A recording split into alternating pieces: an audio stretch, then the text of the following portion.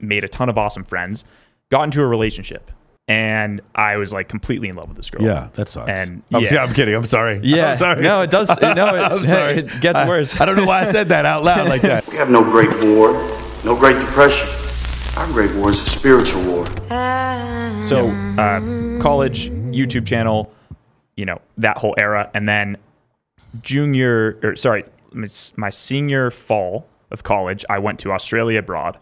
And 10,000 miles away, didn't know a single person there, ended up learning,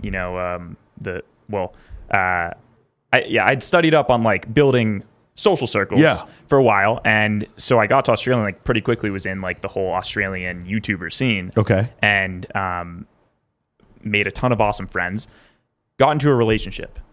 And I was like completely in love with this girl. Yeah, that sucks. And I'm kidding. I'm sorry. Yeah, I'm sorry. No, it does. I'm sorry. It gets worse. I don't know why I said that out loud like that. I thought that was in my head. I didn't realize I said that. Yeah, no, it did suck. And I mean, I was like, she's the one. This is perfect. Like, she was also into YouTube. I'm putting her on my YouTube channel. Go, man. Hundreds of thousands of people are watching our videos. My channel blew up even more because relationships do well on the internet. Yeah. And then I was like, oh, well, I love you, but I got to go back to college. Like, what are we going to do? Yeah. And we ended up staying together. It quickly got very toxic and back and forth. Just, I was insecure. She was insecure. And then there's a point where it was, it woke up one day, she had gone to Coachella, and I see on my Instagram feed, I like opened it up, and then no pictures of us on her page anymore. And she's with this guy who has 20 million followers. Yeah. She posted a Getty Images paparazzi photo. Yeah. And I was like, that was like the breaking moment. Isn't it crazy? I had something very similar happen Yeah. where I was trying to help somebody grow that I was seeing, very desperately trying to help them grow. But once they had met all of my connections, they're like, okay, I'm done with you. Now let's go try to grow even bigger. And like, and by the way, I have a bunch of female friends and male friends that they want to use me for connections, and they tell me, and I'm totally fine with it. I have no problem with it whatsoever, none. But it's when they're kind of dishonest about it. That's what makes it so disingenuous, makes it hurt. You know what I'm saying? But I'll be honest with you. Some of that anger is why I started this podcast. Right? Some of that confusion is why it kind of I wanted to focus it. Well, into the narrative was just like I'm never going to let anybody write a narrative about me again, and so that's the reason why I did this. Very cool. Yeah, I really relate to that because, after that was, I'll stay out of too many details, but that period of my life inspired the creation of Maxi. Yeah. Because I was like, I need to create a system that helps me control myself and helps me ensure that I'm increasing in a positive direction no matter what. So Maxi is really 3 parts. It is the first thing I have people do when they get in is decide what the fuck they... Can I swear on this? Yeah, you can. I don't know. Welcome to the Michael Sartain podcast. Yeah, we use profanity profusely. Yeah, go ahead. I help them. Maxi is like the tool. My first idea was like, this is a personal assistant for your mind. Yeah. So it helps people define what the fuck they want to do with their life.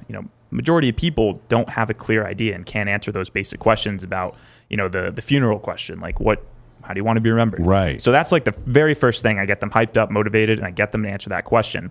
And then the system itself that you're interacting with on a daily basis asks you questions in an 80-20 fashion, which again, most people don't even know what that even means. But briefly, it is just getting you to think more effectively about how to reach your goals, and only doing the important things that help you get there. Yeah. And so it starts making you think like that and plan your whole entire life in that lens, in a more effective way of planning.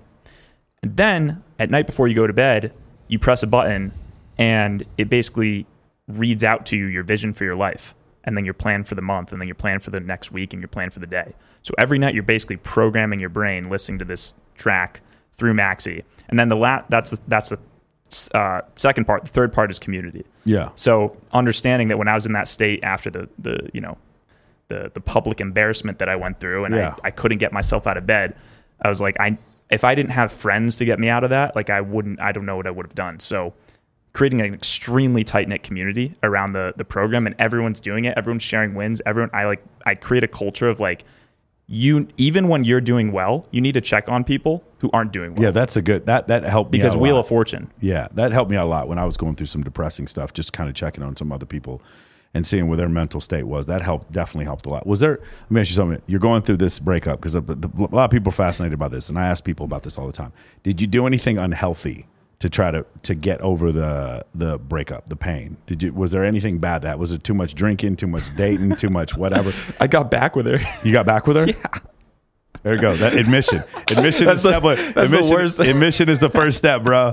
Admission is the first step, right? So it happened. Yeah. But the reason why it's important is because there's a lot of people out here listening that, they think I'm bulletproof or you're bulletproof. Oh. They're fans. Bro, you get back with, like, you're weak, you get back with it. Sometimes it's a situation where it's like, I need to prove to myself that I'm still, because I feel, what's the word I'm looking, inadequate. Mm-hmm. And now I need to prove to myself that I'm adequate. So I go back and I do this crazy thing. You see women and men, they get back with their ex because of that feeling, that endorphin feeling that the reward center of your brain gives you, and you end up making mistakes like that. But yeah, man, that's interesting. For me, I went on a tear, bro, that I'm not proud of. I went out every night for 2-3 months, and I was just like, oh my God. I'm not going to say specific details, but I mean, I was a maniac for a while, and to the point where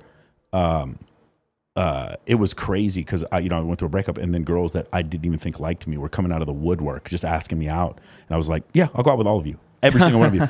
And it was unhealthy. And it took me about a month, but it took me about 2 months afterwards where I was like, this was not the correct solution to this problem. The correct solution was to do nothing. When was this? May. Oh, really? Last wow. May, yeah. Oh, wow. Yeah, okay. June. Okay, last June. All right. Yeah, so because I mean, like, when mine ended, I had kind of like, it was real, like, I didn't have many connections afterward because I had pushed everybody away. Yeah. And I wasn't posting on YouTube for like a year. I wasn't making money. I was 10,000 miles. I moved back to Australia. So I'm 10,000 miles away, and I'm like not making money, not posting videos, doing anything I loved. Yeah. Even my mom and dad were like, "What the fuck are you doing?" Yeah, that's crazy. Yeah. And then I pulled out of it finally. And so it was like I maybe I would have gone on a tear. Yeah. But I couldn't because I didn't have any resources. Bro, I was in the gym 7 days a week. I was probably 225 at this point, lifting every single day. I was going out all the fucking time. I was trying to host every single event. I was trying to take a picture with every single influencer. It was crazy. I was trying to Great Gatsby this whole situation to where like it didn't. But the problem was me being that reactive was because of the pain. You know what I'm saying? And then so now here's the thing. The baby of this whole thing is this podcast. This is the same time period. And I'm glad that part happened, because of the motivation. I think one of the biggest lessons you can teach people is to transmute that anger or that pain, because I still have pain from high school. People fucking with me in high school. Taking that pain and anger and using it under the bench press. Yes. Taking that pain and anger and using it on the basketball court. To me, taking that pain and anger and using it when you're giving speeches or whatever else, being able to do that and then turn that into $1 million, I think that to me is another great skill set that you can teach other people. Because even Jesus was tempted, right? Nobody's perfect. There's no way for me to turn that part of my mind off, but there's a way that I can interpret it that's better. Absolutely. Yeah. It's I love this topic. This fires me up more than anything. Yeah. If you look at like the universe, I'm going to go introspective here. Yeah. You look at, we have like our, we're made of atoms. We're made of vibrating particles. Right? Yeah. And then you extrapolate that out further. You've got the Earth, you've got the moon rotating around the Earth. And then you go out further, you've got the sun and the planets orbiting the sun. And then you've got the whole Milky Way galaxy, and you go further. And then pretty soon you get to black holes. Yeah. And black holes are the most powerful force in the universe. No light escapes a black hole. Right. And we see in movies, I don't know if this would ever actually happen in real life, but, it's Star Trek or Interstellar where they take the power of the black hole to fuel them back into the right direction, right? Yeah. So I view it the same way. I talk about this in you're talking about a gravitational assist. Yes. So, yeah. So for those of you who don't know, the furthest any man-made object is from the Earth is Voyager 1 and 2, which was launched in 76 and 77, I believe. So 77, 78. And they have exceeded the orbit of Pluto.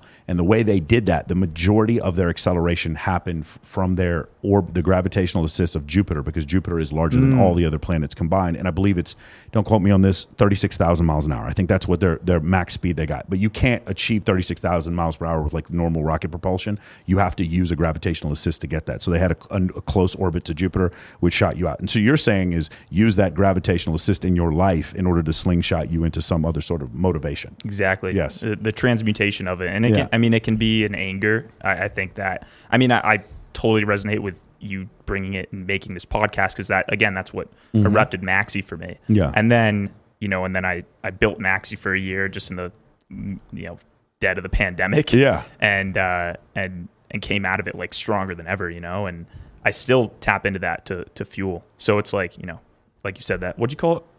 Gravitational assist. Gravitational assist. Yeah, I love that term. Hope you're enjoying this channel and these videos. If you like them, you can subscribe right here. There's a whole playlist about how to build a social circle from scratch right here with really high quality content. And then right here, you can learn about how I help men in Tribe Accelerator build a circle from scratch of high value men and women.